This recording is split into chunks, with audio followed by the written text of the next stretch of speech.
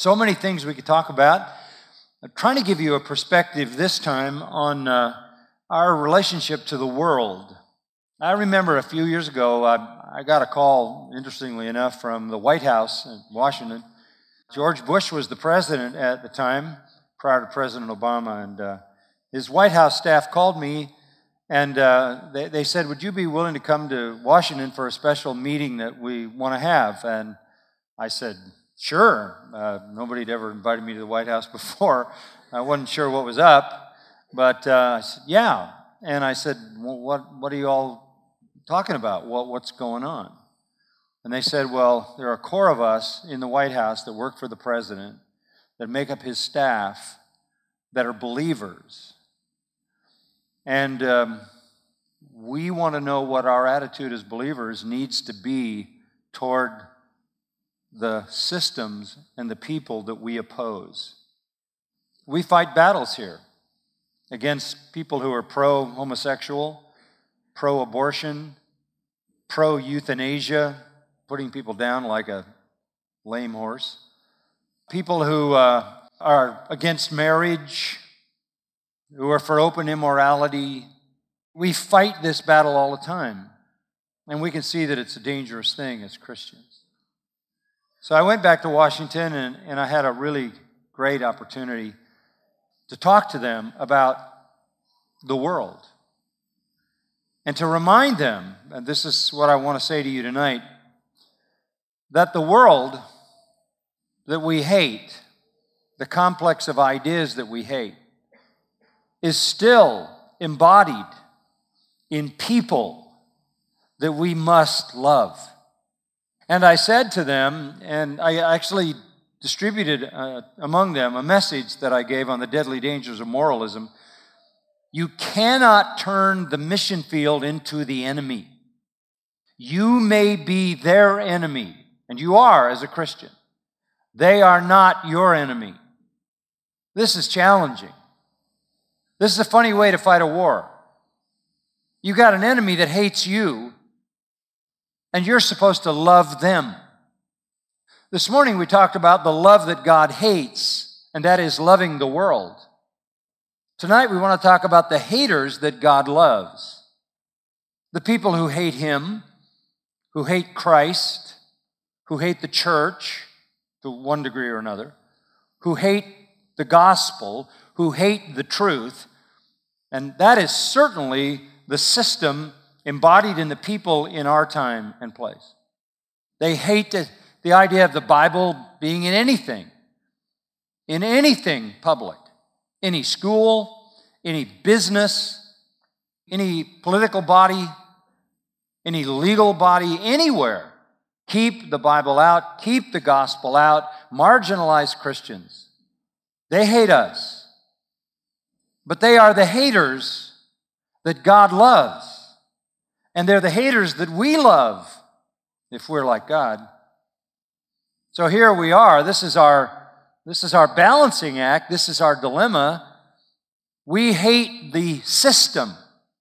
We hate the world because of what it is, who we are, what it does, and where it's headed, as we saw this morning. But we have to love the people who embody that. That's the challenge. Easy to hate people. Easy to justify that hate. There's a whole generation of people my age who hate the Democrats. Just all of them. Because they're messing with America. They've introduced all these horrible, iniquitous things like abortion and homosexuality and now same-sex marriage. And they're the object of an awful lot of hate by an awful lot of folks. Think they're righteous, think they're noble. Not about hating the iniquity, the sin. We hate the system. But at the same time, we have to love the people it's embodied in. That's really a challenge. We have a good model, though, to follow. Open your Bible to Matthew 5. Matthew chapter 5. And verse 43. And I'm going to read down to verse 48. Matthew 5:43. You've heard that it was said, you shall love your neighbor and hate your enemy. But I say to you, love your enemies and pray for those who persecute you, so that you may be sons of your Father who is in heaven. For he causes his sun to rise on the evil and the good, and sends rain on the righteous and the unrighteous. If you love those who love you, what reward do you have? Do not even the tax collectors do the same? If you greet only your brothers, what more are you doing than others? Do not even the pagans do the same? Therefore, you're to be perfect as your heavenly Father is perfect. Really fascinating portion of Scripture. The Old Testament law, Ten Commandments, and the whole moral law of the Old Testament can be summed up in two commands. What are they? Love the Lord your God with what? All your heart, soul, mind, and strength. And what's the second one? Love your neighbor as yourself. The whole law is either about your attitude toward God or your attitude toward people. That sums it up. Those are the beings that we interact with. We don't have an interaction with demons. We're not called to cultivate any kind of attitude toward demons. We don't evangelize demons because they're beyond and outside the realm of salvation. But we have relationship with God and we have relationship with people. And the sum of the law is we love God and we love our neighbor. That's the sum of the whole of the law of God. Now that is what the Bible tells us in no uncertain terms. Even the Ten Commandments relate, the first half relates to how we love God, and the second half to how we love our neighbor. As we look at this passage that I just read to you, I want you to understand what Jesus is teaching here against the background of what had developed in Judaism. First of all, Jesus talks about the tradition of these religious Jews. Listen to this. You have heard that it was said. Now that little formula appears over and over and over in this Sermon on the Mount. You find it you find it in this verse, but earlier in the chapter, it's at least 5 or 6 times, you have heard it said, you have heard it said, you have heard it said, you have heard it said. What's it referring to? Not Scripture, but the rabbinical tradition, what their rabbis and teachers taught. And every time it says, you have heard it said, it is, up until this one, it is followed by, but I say. But I say. This is what you've been taught, but I say this. This is what you've been taught, verse 44, but I say to you. Jesus is correcting bad theology, traditional morality. And what was the teaching of the rabbis? You shall love your neighbor. Where'd they get that? Leviticus chapter 19. You might want to look at it just so you can see it for yourself. Leviticus 19, verses 17 and 18. This is the Old Testament law. Listen to what it says. You shall not hate your fellow countrymen in your heart.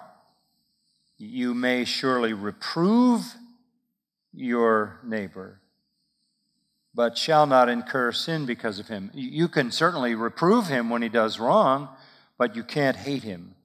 You shall not take vengeance, nor bear any grudge against the sons of your people, but you shall love your neighbor as yourself. I am the Lord. I'm telling you this, and I have all authority. I am the Lord. I'm telling you, love your neighbor. Now notice back at verse 43 in Matthew 5. Jesus says, you have heard that it was said, you shall love your neighbor and hate your enemy.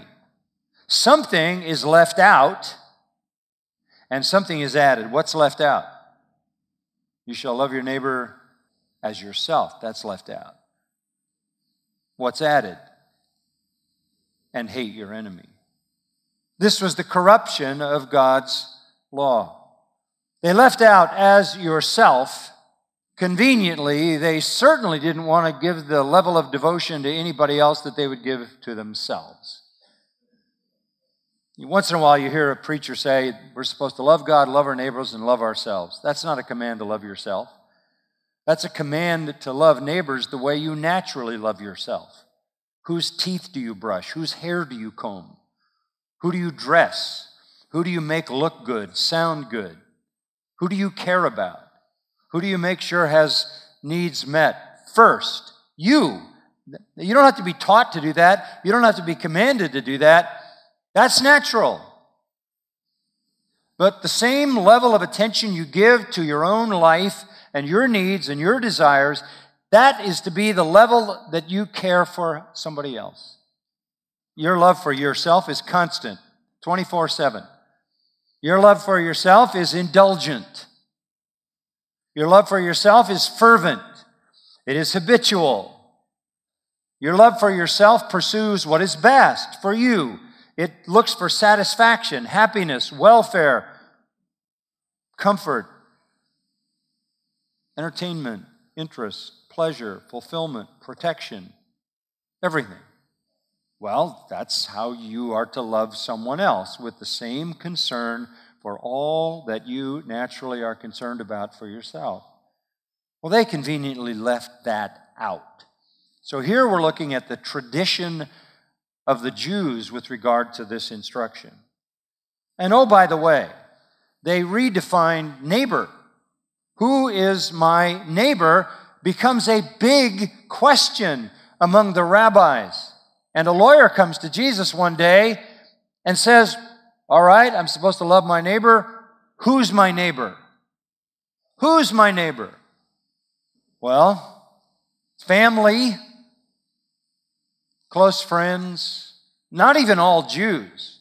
There were outcast Jews, tax collectors who had bought tax franchises from Rome and sold their souls to extort money out of the Jewish people for pagan occupying power.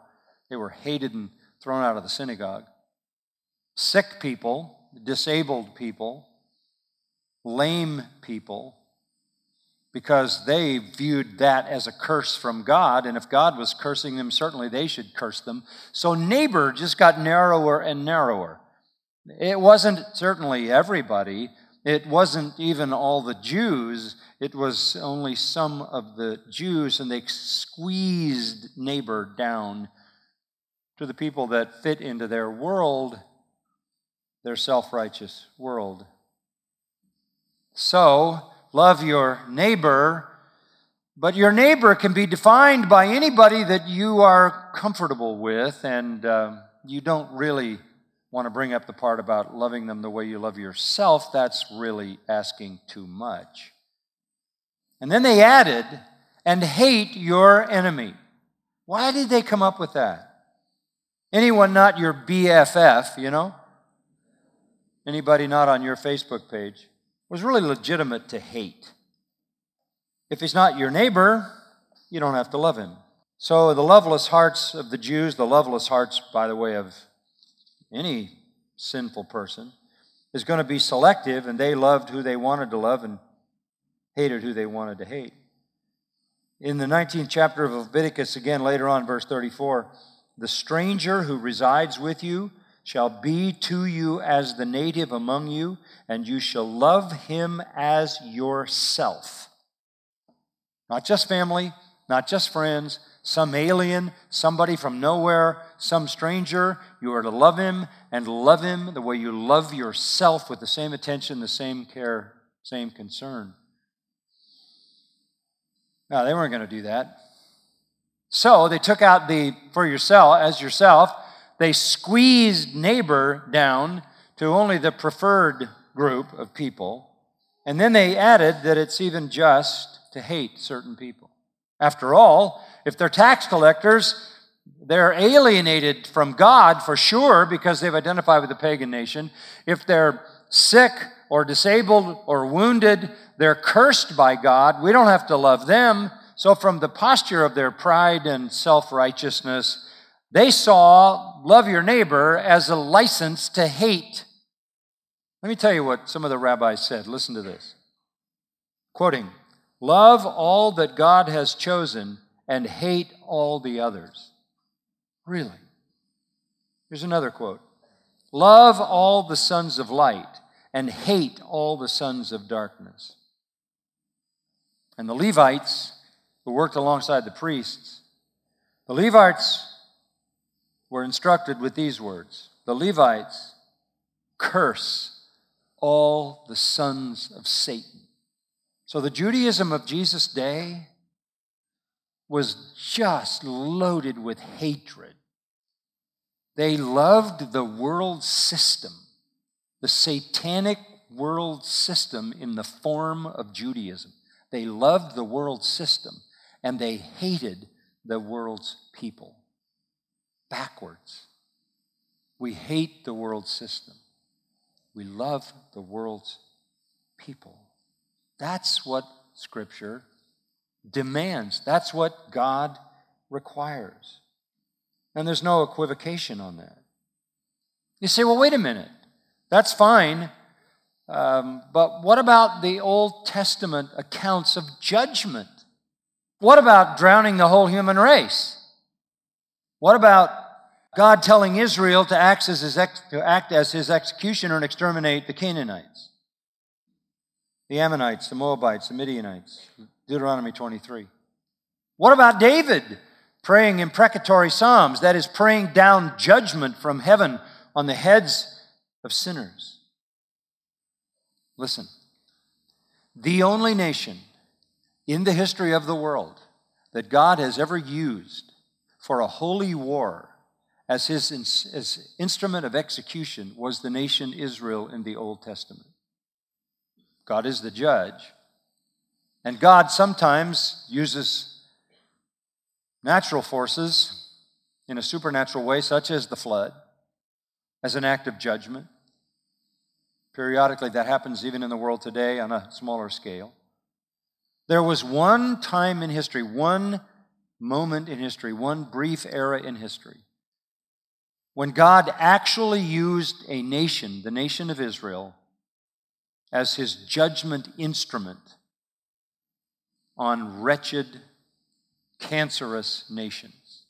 Maybe it would help you to know that when the Canaanites built a building, they put a living baby in a jar in the foundation as a sacrifice to their gods.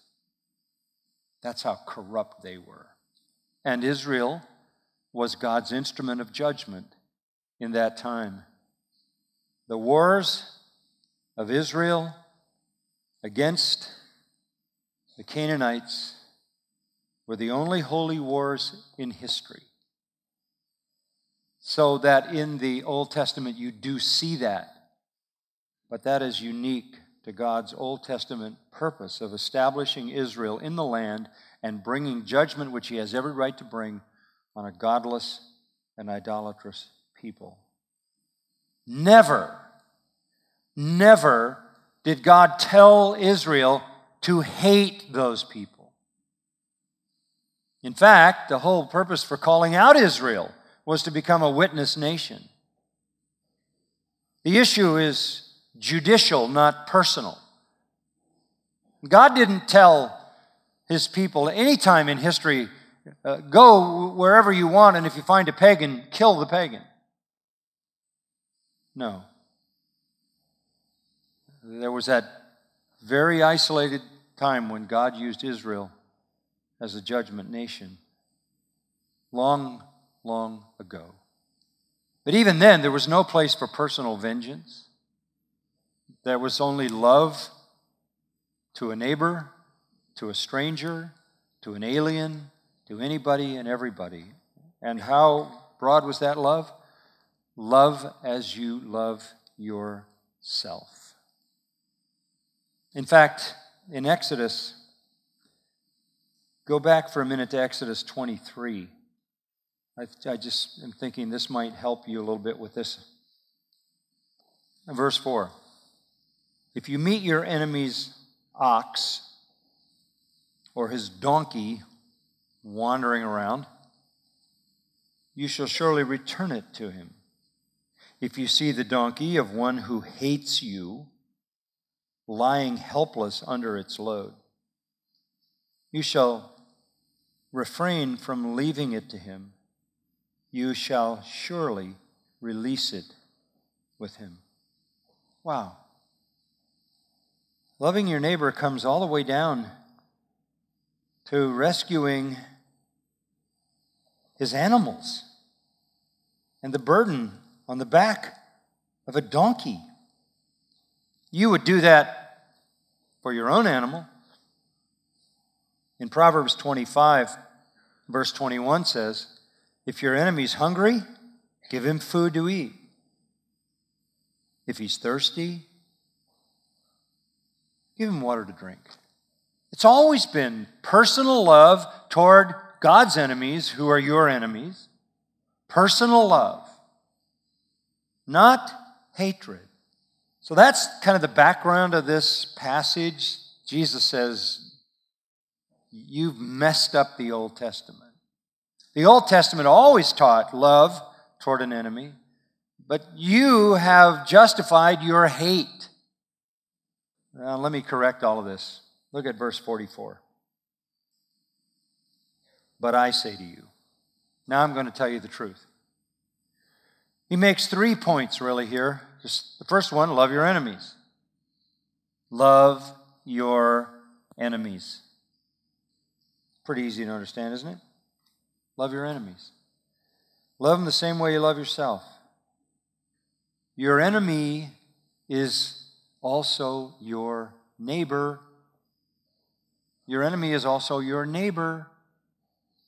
An illustration of this that I think is unforgettable, and I know you know it well, go over to Luke 10. The lawyer, verse 25, comes to Jesus. What do I do to inherit eternal life?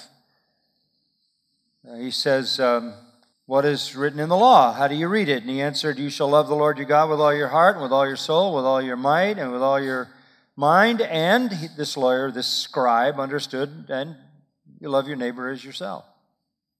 And he said to him, you've answered correctly, so go do that, and you'll live. Go love God perfectly and your neighbor perfectly, and you can earn salvation. Of course, it's impossible. And wishing to justify himself, he said to Jesus, who is my neighbor? Now, why is he asking that? Because I just told you the whole system had squeezed neighbor down so narrowly to justify their hatred for anybody that they chose to hate. So Jesus said, let me tell you a story. A man was going down from Jerusalem to Jericho and fell among robbers, and they stripped him, beat him, and went away leaving him half dead.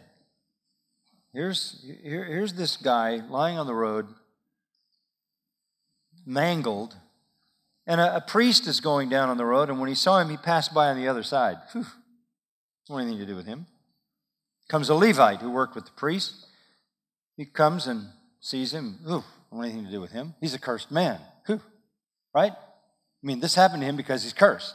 And he's cursed because he's sinful. God hates him. I hate him. I'm not helping him. But a Samaritan. Whoa. A Samaritan? Samaritans and Jews hated each other. The Samaritans on a journey came on him. When he saw him, he felt compassion, came to him. This is a Jew, and this is a Samaritan who's hated by the Jews. He comes, he binds up his wounds, he pours oil and wine on them, he put him on his own animal, brought him to an inn, took care of him. The next day he took out 2 denarii, gave them to the innkeeper, said, take care of him. Whatever more you spend, when I return, I will repay you. Whoa. Full coverage. Took care of everything. Verse 36, Jesus said, which of these 3 do you think proved to be a neighbor to the man who fell into the robber's hands? And he said, the one who showed mercy toward him. Jesus said, go do the same. What does it mean to love your neighbor? To show mercy to an enemy. To somebody that is outside your group, outside your circle, who's despised and hated. Somebody who even comes against you. Luke 6, Jesus put it this way, do good to those who hate you. Do good to those who hate you. Seeking the highest good of your neighbor means not only your friends, not only the people you like to be with, but your enemies. How can you find the path to loving your enemy as you love yourself? How can you find the door? How can you cross the road and find a way to bind up the wounds of an enemy? Pour wine and oil, put them in an inn, pay every bill. How can you find the path to loving your enemies? We hate the system. We love the people embodied in the system. Love your enemies. Agapate, constantly be loving your enemies. Secondly, he says this, pray for your persecutors. Pray for your persecutors. That's exactly the way verse 44 ends. Pray for those who persecute you. Who gave us an example of that? What did Jesus say when he's on the cross? Father, what? Forgive. That's your prayer. That's your prayer. What did Stephen pray in Acts 7 when they were crushing him with stones, stoning him to death? What did he say? Don't put this sin against their account, God. That's the kind of prayer we're talking about. A prayer for God to forgive them. So what, in a sense, you're praying for the salvation of your persecutors. I tell you, it's going to get worse in America. Maybe tough in some of you may come from non-Christian homes where you're persecuted. Some of you come from school environments where you're persecuted because you're a faithful Christian. The system hates you, resents you, and as you grow up and out of your home, you're going to feel this more and more. Politically, it's coming down as the culture continues to become more and more grossly evil and immoral. I did an interview the other day with the people at Glenn Beck, the Blaze Media, and they asked me what I think was the future of Christianity in America. And I said it all depends on what form of Christianity you're talking about. Talking about cultural Christianity, it's dead and gone. A Judeo-Christian morality. If you're talking about institutional, organized Christianity, it's dead. It's dead. Main denominations have gone liberal. Organizational Christianity is a mixed bag of true believers and false believers. It's on life support. But if you're talking about the true Christians, they're doing fine because the Lord will build his church and the gates of hell will not prevail against it. But what will happen is the persecution will continue to increase. Why? Jesus said, you hate me because I condemn your sins. A few weeks ago, I made in that interview, I made a statement that cultural Christianity and institutional Christianity is the church of Satan. Wow, there were headlines everywhere, all over the internet. I don't know if you've seen that. It's been repeated and repeated and repeated and repeated and tweeted. And pastor says institutional Christianity is the church of Satan. What kind of an idiot am I? So then you read the 5,000 responses on the internet, just full of anger and hostility and stuff that they have to keep deleting. Then I did another interview and they asked me, what do you do if you have a child who professes to be a Christian who then tells you he's a homosexual or she's a homosexual? What do you do? And I just did what the Bible says. Confront them, call them to repentance. If they don't repent, put them out, turn them over to Satan. Headline, pastor says if you have a gay son, turn him over to Satan. And then it all lights up again and these blasts and this fury. A few years ago, at Grace Church, the elders bought me a bulletproof vest that's hanging in my closet. Because they were saying, somebody's going to shoot you. So I haven't worn it. I wouldn't wear it. I refused to wear it. So they put lead in the pulpit. You can't see it, but it's in there. So they said, if anybody shoots, duck. And I'm not worried about that. But Like, I understand the persecution is going to come, so what's my attitude? What's my attitude toward an irresponsible, immoral leadership in the country, politically, president, Congress, whatever? What's my attitude toward people who lead young people astray at universities where they tell them lies and pump out their filth and their anti-God, anti-Christ, anti-Scripture stuff, muck? What is my attitude toward them? I hate all of the lies, and I hate the system and the complex that manufactures it all.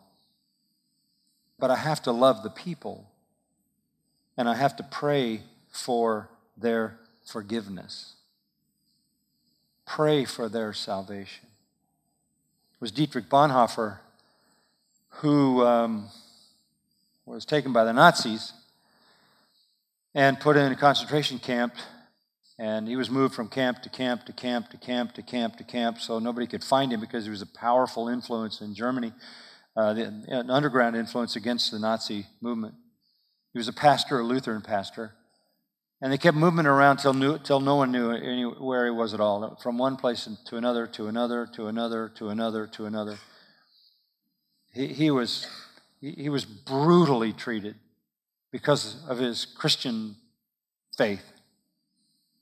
He ended up being executed. This is a quote from Bonhoeffer, executed by the Nazis.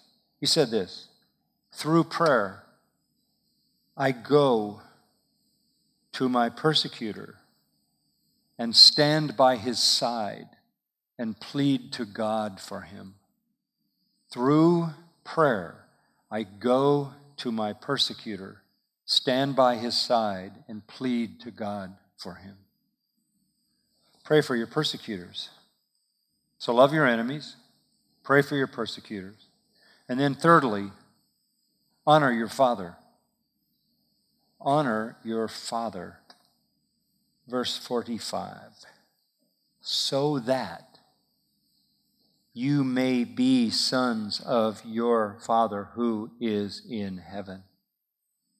What is the connection? Because he loves his enemies. He causes the sun to rise on the evil as well as the good.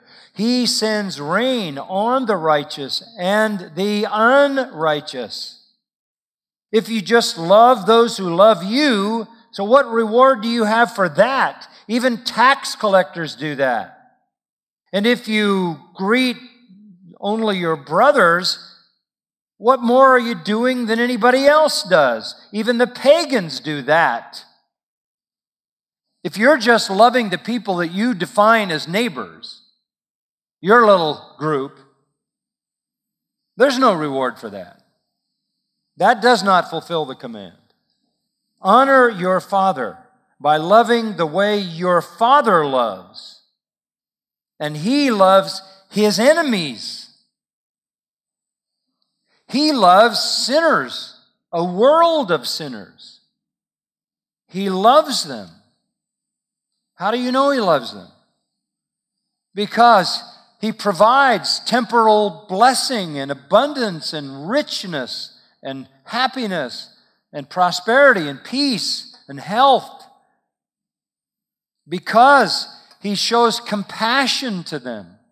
He built into the human mechanism defenses against illness and disease. And he has shed tears through the eyes of the prophets in the Old Testament, like Jeremiah, and through the eyes of his incarnate Son, who cried tears over the lost. Another way he demonstrates his love is by warning people. Constant warning coming through Scripture. And a fourth way that he loves the world is by offering the gospel. He said to his church in the Great Commission, go into the whole world, preach the gospel to every creature. That's his enemies. That's his enemies. How does he love them? By showing them kindness, common grace, beauty of the world, just kindness. Then by showing them compassion, pity, grief, sadness when they're sad, care. How else does he love them? By warning them of judgment, How else does he love them? By offering them the solution and the escape from judgment, the gospel. So love like your Father loves. He loves his enemies. How are you to love your enemies? By doing good to them. Do good to all men, especially those of the household of faith, but do good to everyone. They may persecute you, they may hate you. Do good to them. Do good to those that despitefully use you, that persecute you, that abuse you. Do good to them. And as the Old Testament says, you heap coals of fire on their head, which means you embarrass them, you shame them for their hatred. Show them compassion. Show them pity. Have a broken heart over their plight, the sorrows of their life enter into. Don't rejoice when they suffer. And warn them.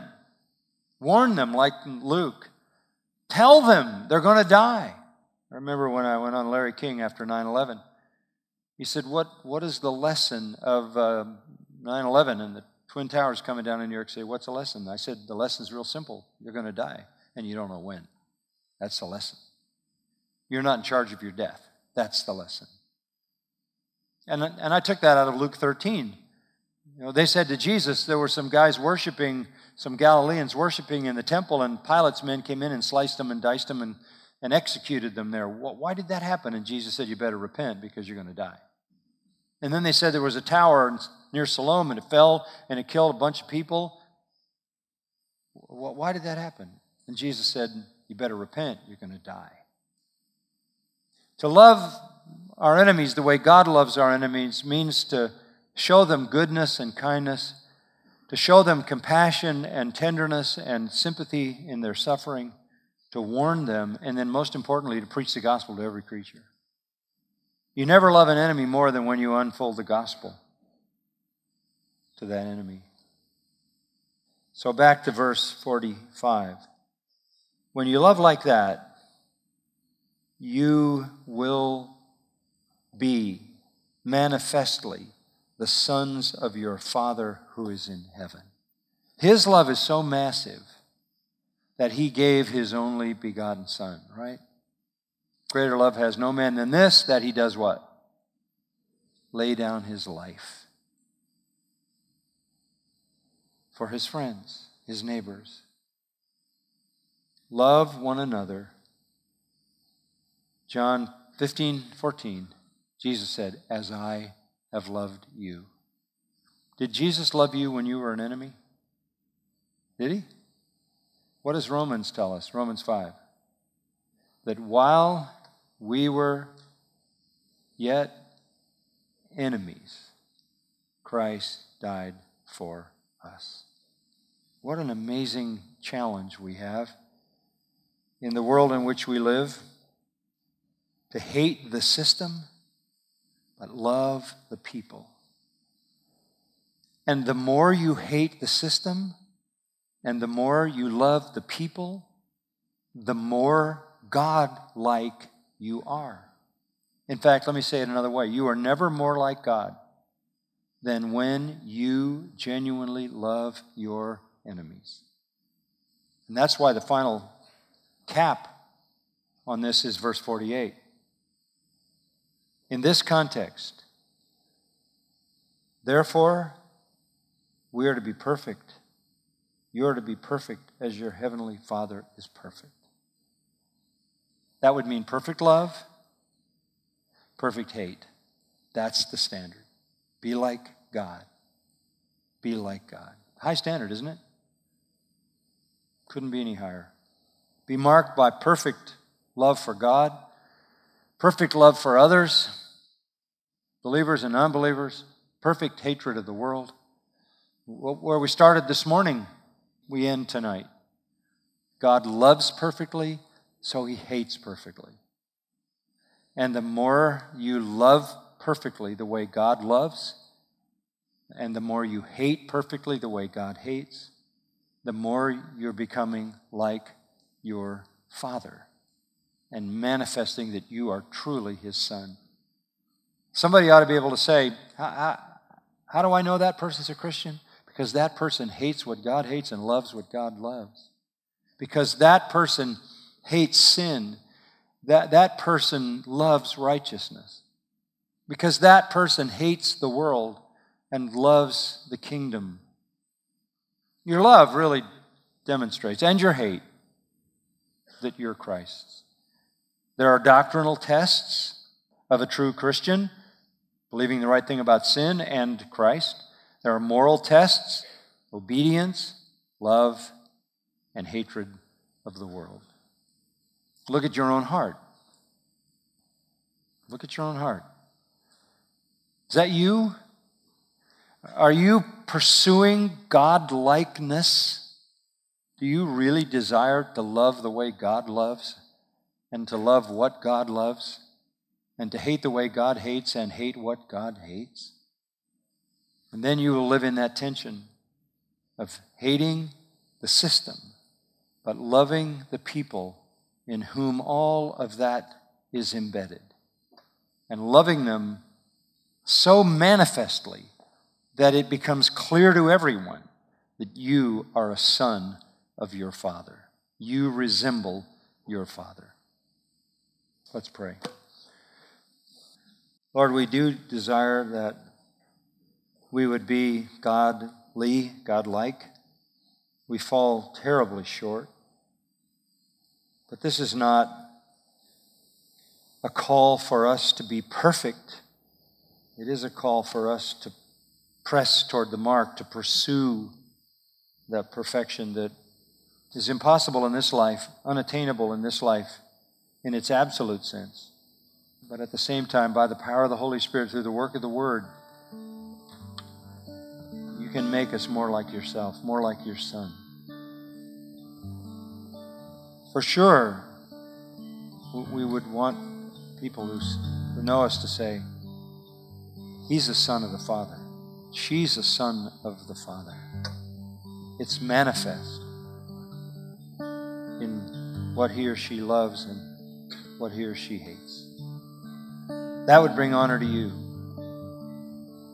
May that be true in our lives. Pray in Christ's name.